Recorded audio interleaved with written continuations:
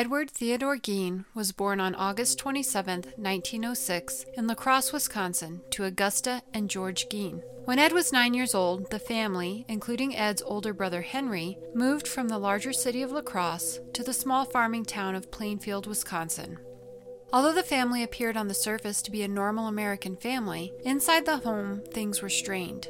George was an alcoholic who was largely uninvolved in the lives of his sons. He did not work, so his sons had to work odd jobs to provide for the family. Augusta was a strong-willed and opinionated woman who often preached to her sons about the dangers of women and the vulgarity of sex. She isolated her sons, especially Ed, who rarely left the house except for school or to work, which often consisted of babysitting the neighborhood children. Even as he became an adult, Ed never left the family home to live on his own, and in fact, he never even dated. His mother, although fanatical and domineering, was really his only friend. In 1940, when Ed was 34 years old, his father died of heart problems related to his years of excessive drinking. Ed continued to live in the family home with his mother and brother Henry. Henry tried to encourage Ed's independence and spoke critically of their mother. In 1944, while Ed and Henry were burning brush on their land, the fire became out of control. Ed, who claimed to have lost sight of his brother, called the police to report him missing. However, when they arrived, he took them directly to Henry's lifeless body. Although there were reportedly no signs Henry died from the fire itself, and there was evidence he had been hit on the head, no autopsy was performed, and his death was ruled an accident. Shortly after Henry's death, Augusta experienced a stroke, which left her utterly dependent upon Ed. Ed cared for his mother for only a short time, as Augusta died from a second stroke in 1945. After his mother's death, Ed was completely alone in the family house. He was said to miss his mother terribly, and to preserve her memory, he boarded up her room, as well as other areas of the house she frequently used. While these areas of the home remained spotless and pristine, the remainder of the house was marked by squalor. Ed stopped working after his mother's death. Some accounts indicated he began spending his time reading about Nazi atrocities and human dissection. Obsessed with death and longing for his mother, Ed began raiding local cemeteries at night. He dug up as many as 40 graves, sometimes simply to observe the corpse inside, other times to take body parts as mementos, and occasionally to steal entire bodies, which he would then take back to his house. Ed was fascinated with the bodies of middle-aged women who resembled his beloved mother. He would dissect these bodies, use the bones to make bowls and cups, and use the skin for decorations such as chair covers and lampshades. Eventually, he began to craft a woman's suit out of human skin and organs, which included a mammary vest, skin leggings, and a skin mask. He was said to have worn the suit around his home and imagined himself as his mother. Ed continued his nighttime cemetery visits, but in 1954, his pursuits became deadly. Mary Hogan was a 51-year-old woman who went missing from her tavern, a pool of blood found on the floor. Although Ed was a suspect in the case, as he had been seen at the tavern, he was not investigated and the case turned cold. It was not until 3 years later, in 1957, when Ed again came to the attention of the authorities after 58-year-old Bernice Warden went missing from the hardware store she owned. Her son, Deputy Sheriff Frank Warden, remembered seeing Ed in the store the evening prior to his mother's disappearance. He recalled Ed saying he would be back the following day to purchase antifreeze. When they examined the store after Bernice's disappearance, they found a receipt for antifreeze, which was the last one she had written before vanishing. Police immediately went to the Gein farm. When they searched the barn, they found Bernice's body, headless, gutted, and hanging upside down from the rafters. In the home, they found the atrocities of Ed's nighttime pursuits, including the shrunken head of Mary Hogan. Ed immediately confessed to robbing graves and murdering both Mary and Bernice. However, he said he was in a trance when he did these things, and would often wake up in the middle of these acts. He told police he liked to wear the woman's suit he had constructed out of human skin and pretend he was his mother. During the investigation, Ed was also questioned about other women from the town who had gone missing, but he denied having anything to do with their disappearances. After his arrest, Ed was charged with the murder of Bernice Warden, But due to financial constraints, the state did not charge him in Mary Hogan's death. Concerns about Ed's mental health were raised, and he was diagnosed with schizophrenia. He was initially deemed incompetent to stand trial and was committed to a psychiatric hospital for treatment. In 1968, it was determined he was competent to proceed with his legal case. Ed was determined to have committed Bernice Worden's murder, but he was found not guilty by reason of insanity. He was committed to the Central State Hospital for the Criminally Insane. He remained hospitalized until he died of lung cancer in 1984. He was said to have been a model patient. Ed Gein's macabre story was truly stranger than fiction. It was the inspiration of many horror characters, including Norman Bates in Psycho, Leatherface in Texas Chainsaw Massacre, and Buffalo Bill in Silence of the Lambs.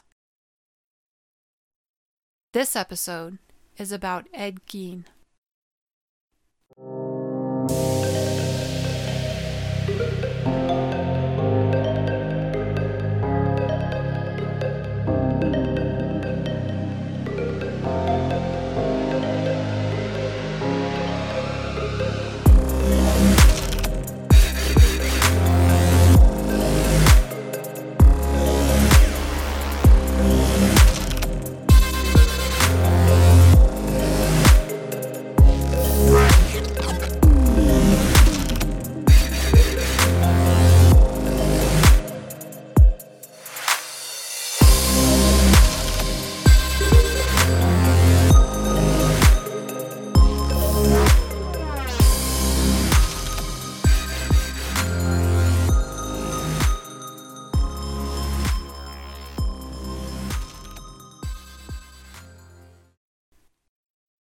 Hello and welcome to Season 2 of Psychology After Dark, the podcast where we explore the dark sides of the human condition.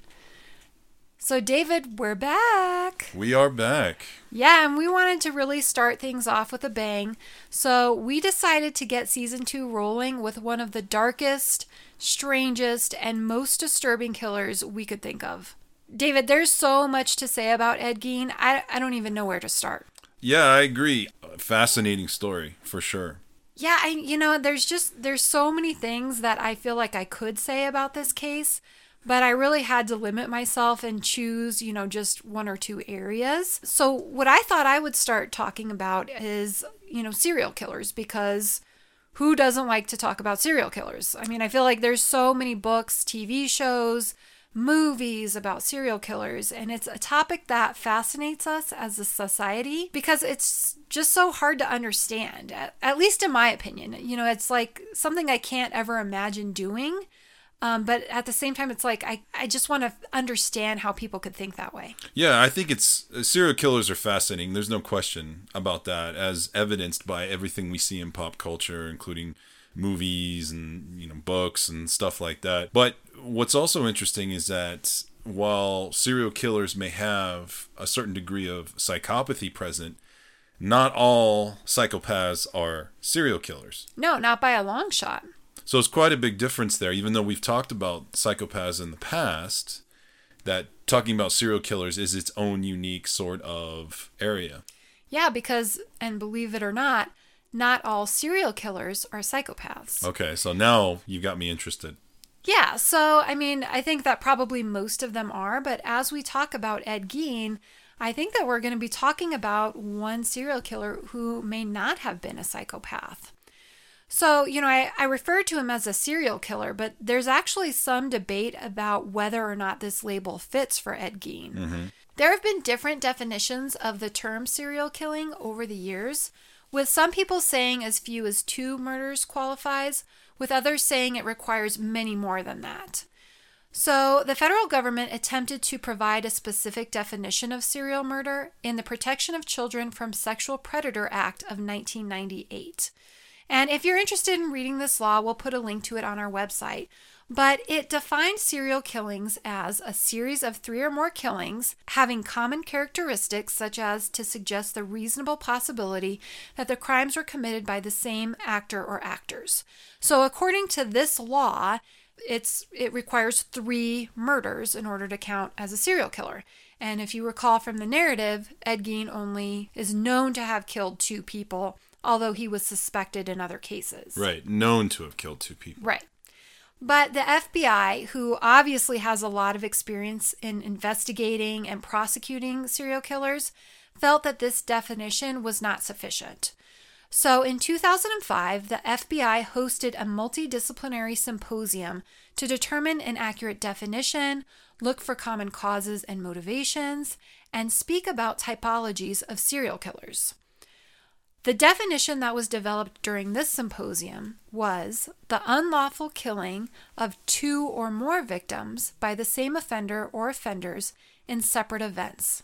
So do you have any understanding of why they changed that? Well, I don't know exactly the thought process behind it, but my guess is that, with our modern investigative techniques, we just have so many more tools as law enforcement now than we used to, that we're catching people earlier. And so it may be, somebody has murdered 2 people and then they get caught. But if not for that, they would have committed more murders and been a serial killer. That makes sense. So if we go with the FBI's definition, Ed Gein most certainly meets the criteria, as he admitted to killing both Mary Hogan and Bernice Worden. Now, one of the areas the symposium attendees commented about were serial killer typologies. There's been a few attempts to classify serial killers by type, and these types were typically determined according to the motivation of the killer. So probably the most widely known serial killer typology was developed by Holmes and DeBurger in 1988, and then further expanded upon by Holmes and Holmes in 1996. In their work, they identified 4 different typologies of serial killers, which were largely based on motivations, as I said before. This typology included the mission-oriented killer, and these are killers who are trying to eliminate a particular group of people they believe to be bad or unworthy. The second typology was the hedonistic killer, and these individuals are motivated by things like financial gain, thrill, or lust. The third type was the power control killer, and these people are motivated by feelings of complete power they have over their victims. And then the fourth type was the visionary killer, and these killers are driven by psychosis. Visionary killers experience hallucinations and or delusions that compel them to kill. They're the only typology who is considered to have a major mental illness. So, as you said earlier, David, about psychopaths, so you'd be more likely to find psychopath serial killers in the first 3 typologies that I mentioned. Okay. So if we look at this typology for serial killers, Ed Gein has typically been identified as an example of the visionary killer. It's been theorized he killed women who resembled his mother so he could construct this suit, which he could then wear and quote-unquote be his mother. Wow. Yeah, wild, right? So the theory then would be that he had a delusion that he could in some way bring his mother back to life by doing this. Okay. So the FBI symposium attendees did not outright speak against using typologies, but they cautioned that the use of them may be too complex and cumbersome for law enforcement who are investigating these crimes. And when they're trying to find a serial killer, they don't want law enforcement to get distracted by trying to figure out what type of serial killer they're looking for, which, kind of makes sense. Yeah, it does. That makes a lot of sense. Rather, FBI suggested police consider the motivation of the killings, as this is already kind of standard police procedure. But they cautioned them not to focus solely on motive, as it's not always helpful in identifying the killer. You still have to look at, clues and patterns and evidence left behind. Right. It's more the modus operandi that's important in linking together different crimes. Yeah, it's a very important piece. Right. As opposed to the motivation, which comes later. We can figure out a motive later. What we have to do is stop this guy. Right. We have to look at the evidence and use that to stop the person. So the FBI symposium attendees indicated while there are common motivations for serial killing, their list was not exhaustive. And I'm going to go through some of the motivations that they identified. But one of the things that they also emphasized was that regardless of the motive, serial killers commit their crimes because they want to. However, they included the caveat that for offenders with a severe mental illness, that may not actually be the case. And in the case of Ed Gein, the courts found that he was severely mentally ill and therefore not responsible for his crimes. I think that's a knee-jerk reaction that anybody would have, considering the whole nature of his crimes, is that this guy's insane. I mean, it's really like his stuff was so grotesque. I mean, just so different than what they had seen before that, I mean, it's kind of hard to imagine there not being something significantly wrong with his mental health, right? Yeah. Okay, so let's talk about the motivations that were outlined at the FBI symposium. So the motivations were anger, which I think is pretty self-explanatory. Criminal enterprise. So examples of this would be serial murders related to organized crime or gangs. And sometimes we forget that like gang violence potentially or organized crime violence could fall under that category of serial killing, right? Sure. So another motivation was financial gain. So this makes me think of the Black Widow killers who kill for insurance money. Ideology. This can include murders committed in the service of terrorism or some other ideologic belief. Power or thrill. These are the individuals who feel excitement. Sexually based. These would be serial killers driven by sexual desire. And then finally, psychosis, where the killing is related to severe hallucinations and or delusions. And so really it kind of feels like they just expanded upon the typologies that were originally developed and kind of included some other areas. So again, when we're considering Ed Gein's crimes, the motivation that probably best fits would be that of psychosis. You know, I've read some accounts that Gein had sex with some of the bodies, but other accounts dispute this, and he himself denied engaging in that behavior. So I don't think the sexually based motivation applied in his case. Okay. And you know, what's kind of interesting to me in researching this, there wasn't a lot of information available out there about Gein's actual mental health symptoms. So we know that he was diagnosed with schizophrenia. There was also information saying he was diagnosed as being a sexual psychopath, which, you know, that's not a term that exists anymore. I feel like they were looking at his crimes as being somewhat sexual in nature because there was a focus on like female anatomy, female sexual organs. But it's just kind of interesting, you know, when we think about like schizophrenia, there are so many behavioral indications of that disorder because it's a very severe mental health disorder. If somebody's not being treated for it, they're going to show impairment in several areas of their lives. And what we do know about Ed Gein is that prior to the time that he committed the murders and he was, you know, going to the graves, his hygiene had gotten much worse. People were complaining about how dirty he was, how he smelled so bad. His house was obviously just completely filthy. You know, he never married. He never really had significant relationships. And you can find all of those types of symptoms or problems in people who have schizophrenia. So just I want to cut in real quick. Absolutely. And I know that we've said this before and we've pointed this out before. And so I think there is this idea that somebody who is schizophrenic can become violent. And I think that is true. I think that on occasion you do see that when somebody's having a full psychotic break. I mean, you and I have seen that at the prison. It can happen, but really, I mean, people with mental illness are far more likely to be victims of violent crime than they are to perpetrate violent crime. Exactly. I think that's what makes this case and makes me a little skeptical about the whole idea of him being schizophrenic. Because the killings, as you mentioned before, are generally seen to be volitional, which means he is choosing to do this. Well, and it can get a little bit tricky because if it was really spurred by a delusion and otherwise he was kind of able to maintain normal behavior, it is possible and you can see kind of that planning and execution of crimes. Right. It's so hard to say given that there's just not a lot of information about what was going on with him. I found one account, but only one, where it said that he had reported hearing things, but it didn't say what he reported hearing. I don't know if those were auditory hallucinations. I can't be sure. What he really would have needed is, a forensic evaluation, maybe by somebody like yourself. Well, and he did have those. So in order for him to have been found incompetent to stand trial and to be found insane, he had to have been evaluated by people at the state hospital.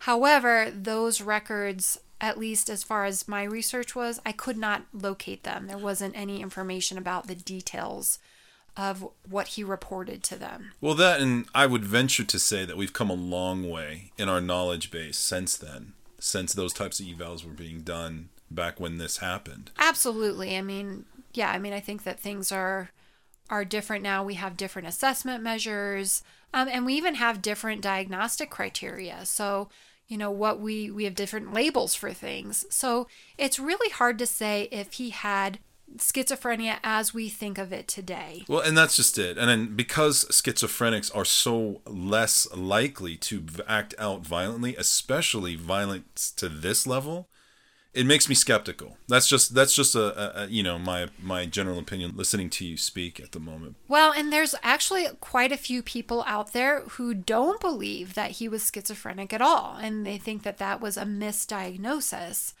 And if you think about schizophrenia, so we talked about the hallucinations, we talked about delusions, but the third symptom that's often found, but not always, is disorganization. And that can be disorganization of behavior, so they're doing things that don't make sense. It can be disorganization of speech, so they're saying things that don't make sense. Or it can be with their emotions, so their emotions don't fit whatever's going on at the time. And in Ed Gein's case, his behavior, while it was difficult to understand and outright appalling, it wasn't disorganized. He was able to continue robbing graves without getting caught. If he was really that disorganized, he probably wouldn't have gotten away with it for so long. And he wasn't even arrested for Mary Hogan's murder until 3 years later when he committed another murder. Right.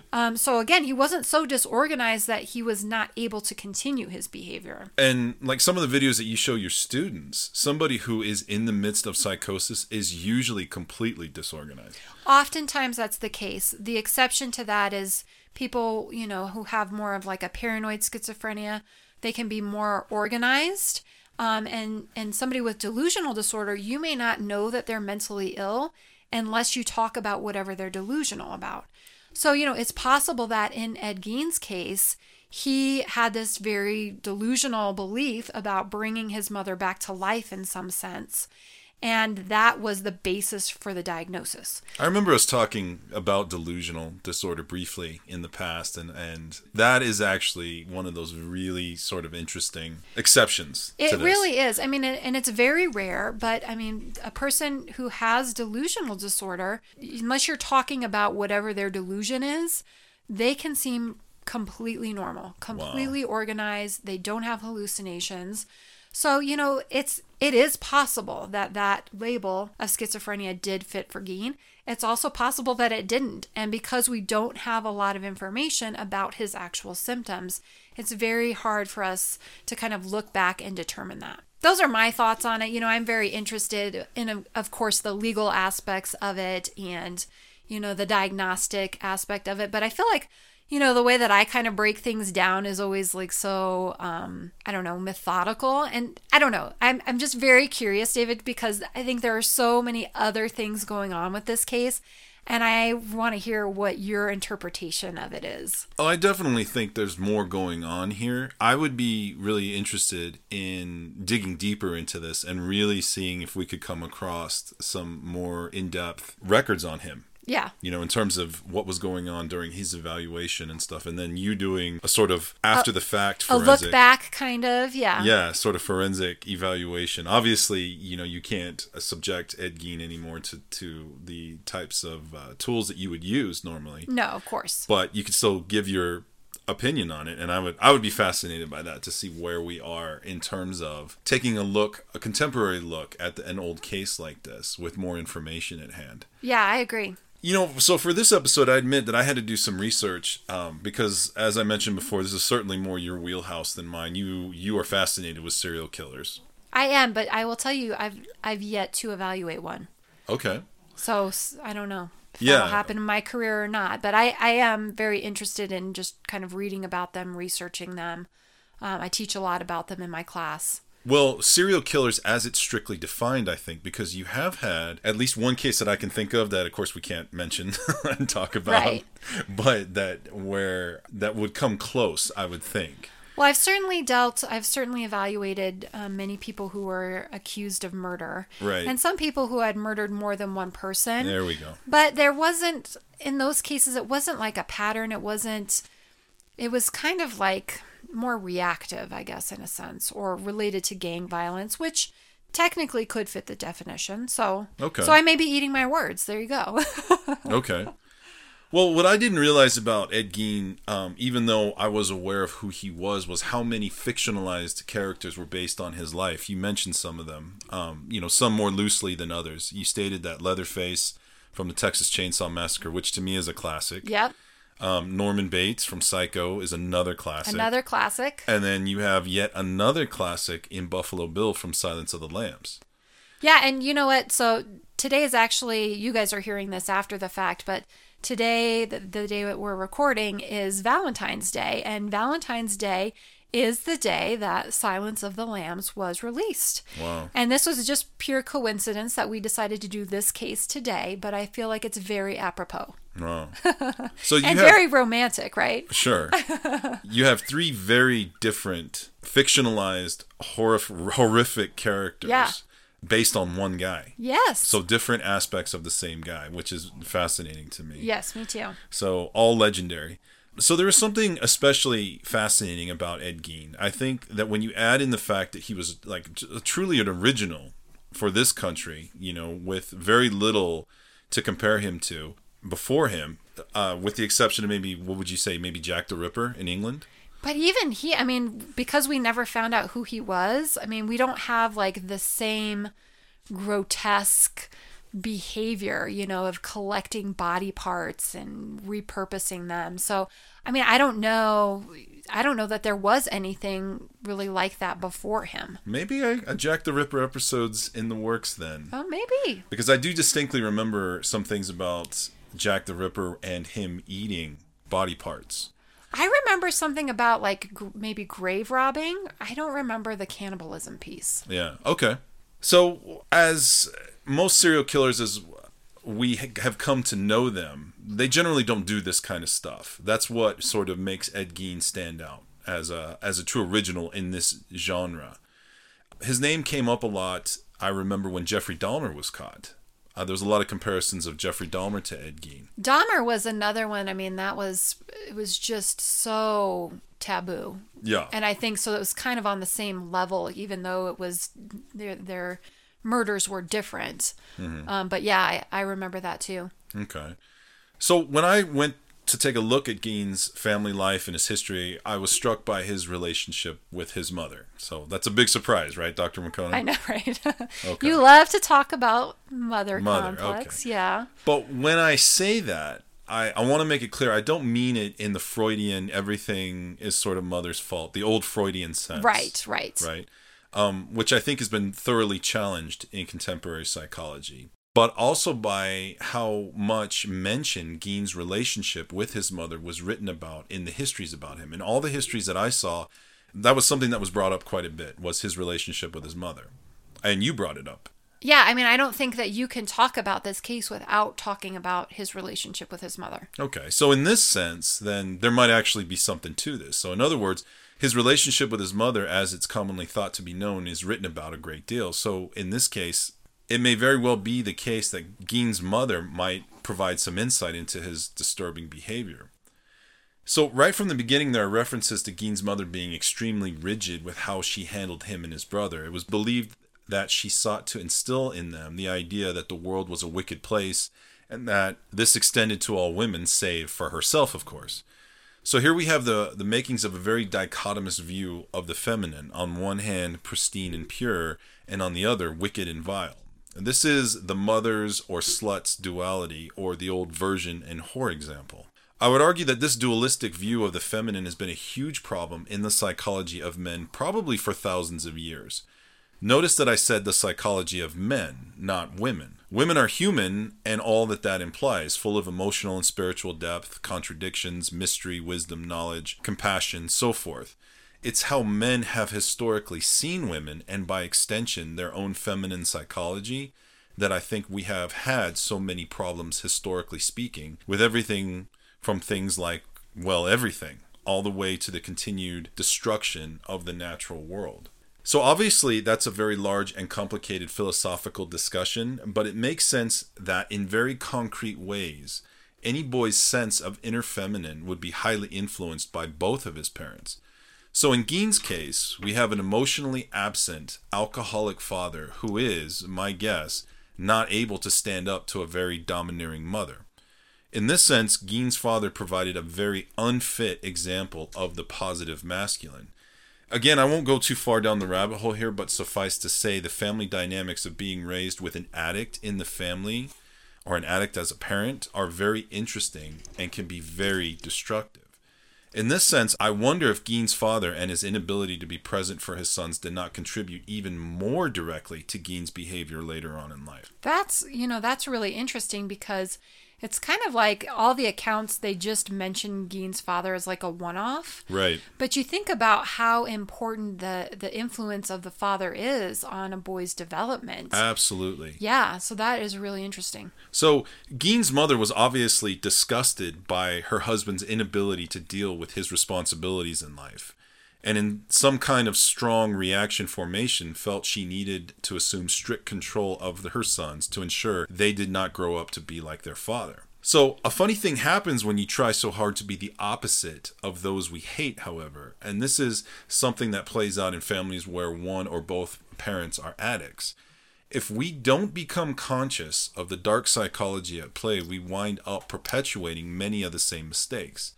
These mistakes may look different on the surface, but in many cases the psychology is the same. Take, for instance, something I see a lot working with inmates. Many of them, the men that I work with, grew up without fathers to the point where it's a cliche, right? Oh, yeah. Yeah, absolutely. I mean, you hear that over and time and time again, like my dad wasn't there. Right. Mm-hmm. In some way, shape, or form. Right. So later in life, many of these men can't see how their decisions, which put them in prison, is the exact same kind of abandonment that their own fathers enacted on them. So sure, it looks different on the surface because one left while the other is incarcerated, but the unconscious psychology, when we really drill down into it, is often the same. What is definitely the same is the consequences it has on the family. Kids don't generally understand the reasons surrounding the father's absence. They just know that he's gone for one reason or another. Absolutely. Yeah, I agree. I mean, to a child, it doesn't really matter. It just matters that dad's not there. Right. So we have a mother who seems to be reacting to the father's abandonment in a very strong and rigidly pathological way. She demands perfection from her sons as a way of steering them away from the sins of the father, and in the process continues to perpetuate the arrest of their psychological growth started by the addict father. So this is a recipe for disaster. One of the biggest psychological issues that I have focused on in my own research, and which you are familiar with a great deal because you heard me talk about it a lot, Jessica. Yes. Right, is something that Jung called the mother complex. There is a lot to say on this, and I won't try to completely explain it here, but suffice to say this is one side of something balanced by something we call the Great Mother archetype. The Great Mother archetype is everything that is good and nurturing in the divine feminine. Jung argued that this archetype was represented in the King Arthur legend by the Holy Grail. It was King Arthur's inner divine feminine that pretty much saved the kingdom. The mother complex is the other side of that. It's the terrible version of this. This is the pathological block that men sometimes suffer that keeps them from living out their full potential. In order to be the powerful beings we are, we have to begin by accepting full responsibility for ourselves. First and foremost, by understanding that the world does not owe us anything. Just because we may have been raised to believe that we are, our mom's special little guy or our parents' pride and joy, that does not entitle us to everything we want in life. But it takes a while to learn this. Usually, if all goes according to plan, sometime in our late 20s to mid-30s, we, men, go through a great humbling of sorts where we lose that childish sense of entitlement. Oftentimes, the catalyst for this is that we have our own children and we finally have to devote more of ourselves to something outside of ourselves. For some men, however, this natural process of throwing off this complex becomes arrested and the man gets stuck. I feel like this was Gein's case. Throw in an emotionally absent father and a domineering mother and you get a perfect setup for this. Gein learned very early to idolize his mother as pure, a saint of sorts, while his father was evil. Again, this was back in the day when addiction was a moral failing rather than a psychosocial challenge in life. So he starts to identify heavily with his mother. His mother uses this influence to systematically isolate her sons and make them dependent pretty much on her alone.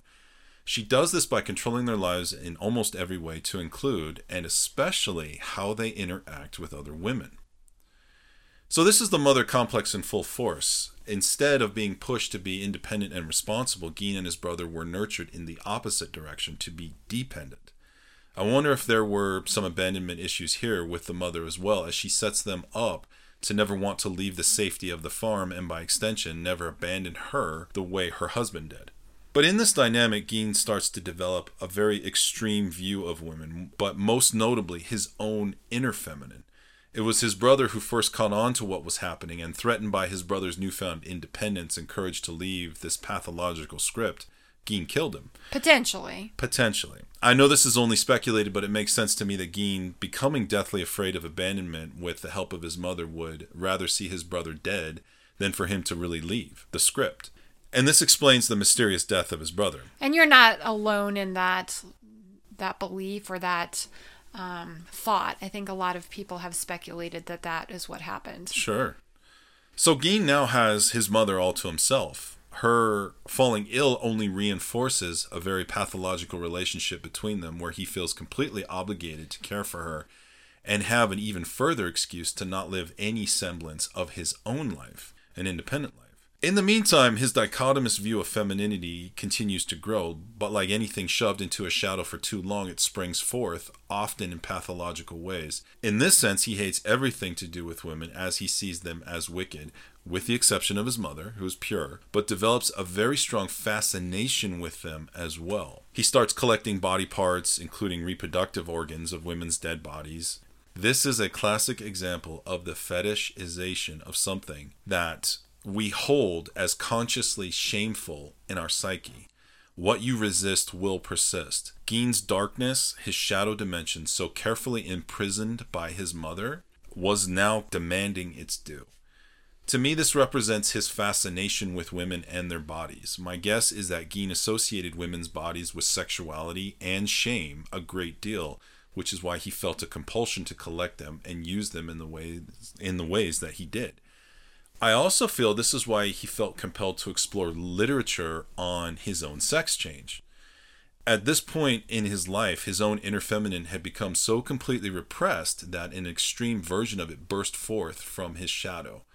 He had a diffuse sense of self due to being controlled by his mother and abandoned by his father, and it would make sense to me that his obsession with becoming a female through a skin suit would be a way for him to reintegrate this repressed feminine of himself. Obviously, this is probably the most extreme way of doing this. In his own twisted way, I feel like Gein was reaching out in this attempt to reintegrate this feminine part of himself. And I don't think I included that part in the narrative at the beginning, but there were accounts that when he was reading like about the Nazi atrocities and human dissection, that he was also very fascinated with what it was called sex reassignment surgery at the time. Right. So yeah, that's interesting. So in the end, it seems to me that Gein was really looking to recreate his mother, but in a symbolic sense. In reality, he was really searching for his own great mother archetype, the Holy Grail, so to speak. This can be an example of that quest that men must go on, archetypally, going horribly awry, obviously. Yeah.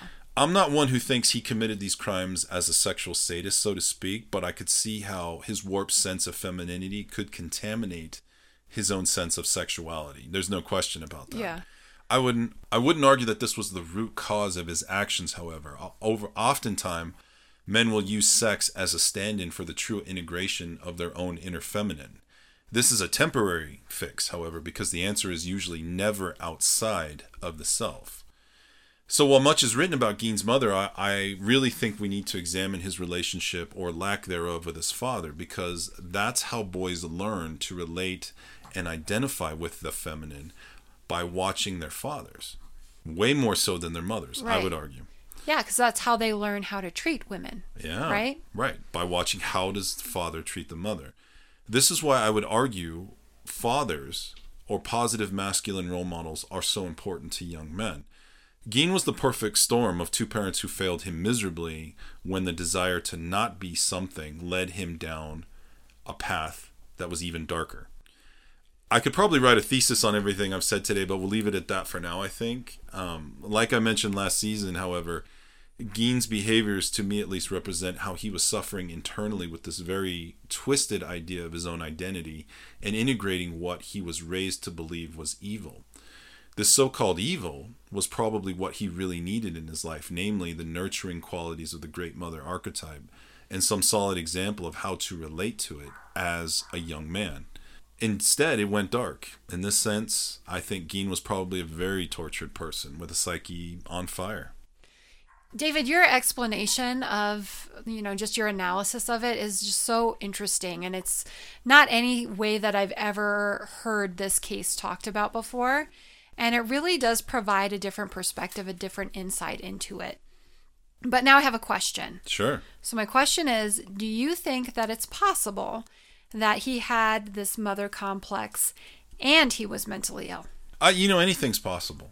Certainly. I tend to, because of my own background, I tend to not emphasize mental illness. And I again, the whole issue with schizophrenia, it does not sit well with me, only because, like you had mentioned before, people who are genuinely mentally ill are much more likely to be victims of violent crimes than to actually be perpetrators of violent crimes. And they are, but there are cases. Definitely. Right? I mean, where people with mental illness do commit very violent crimes. But yeah, I wonder, if this was going on with him and then he didn't have a good grip on reality, maybe that's how we get this just horrific behavior that we hadn't really seen before. Right. I would tend to look in other directions before. I know that the conventional wisdom is we need to rule out mental illness first and foremost. You would want to rule out any kind of organic causes for behavior first before you started looking into depth psychology or anything like that. And that's really where I'm going with this, is in a much deeper sort of repressed motivations for behaviors rather than a one-off sort of simplistic explanation. Well, he was schizophrenic, so that's why he did it. Yeah.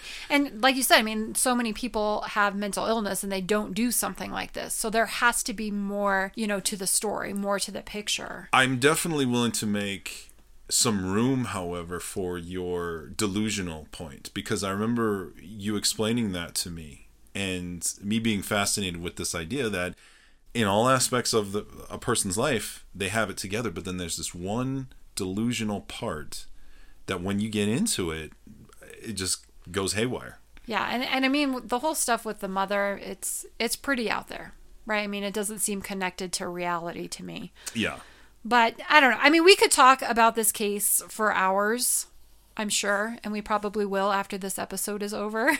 Right. But we're going to wrap things up. So if you guys are interested in reading more about Ed Gein, Jung's The Mother Complex, Serial Killer Typologies, or the FBI's Symposium on Serial Killers, we have all of that information available on the discussion page of our website at psychologyafterdark.com. You can also leave us comments there, or you can send us an email from our homepage. And you can find us on Facebook and now on Instagram. Yeah. We're finally getting with the program. Yeah. And you can find us on either of those social media platforms at Psychology After Dark. And we've gotten so many emails and messages from our listeners, not to mention some really great reviews and recommendations. And David and I really can't thank you all enough. When we started this podcast last year, We really had no idea where it would go or even if anyone would listen to it. So hearing from everyone, not just across the United States, but also from around the world, has been awesome. It's awesome. Oh, we love connecting with you all, and we are so excited about season 2. We have some really, we think, interesting topics planned, and we're doing some interviews of experts in the field, so that's going to be a little bit different. So make sure to subscribe if you haven't already so you never miss an episode, and we'll be back in a couple of weeks with a brand new episode. Yeah, it's great to be back. Yeah, thanks for joining us. The information contained in our podcast, on our webpage, and on our social media pages is for entertainment purposes only. All views expressed are solely those of the individuals involved and do not represent the opinions of any entity whatsoever with which we have been, are now, or will be affiliated.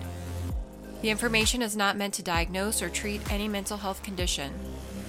If you are experiencing mental health symptoms, we encourage you to contact a mental health provider in your community.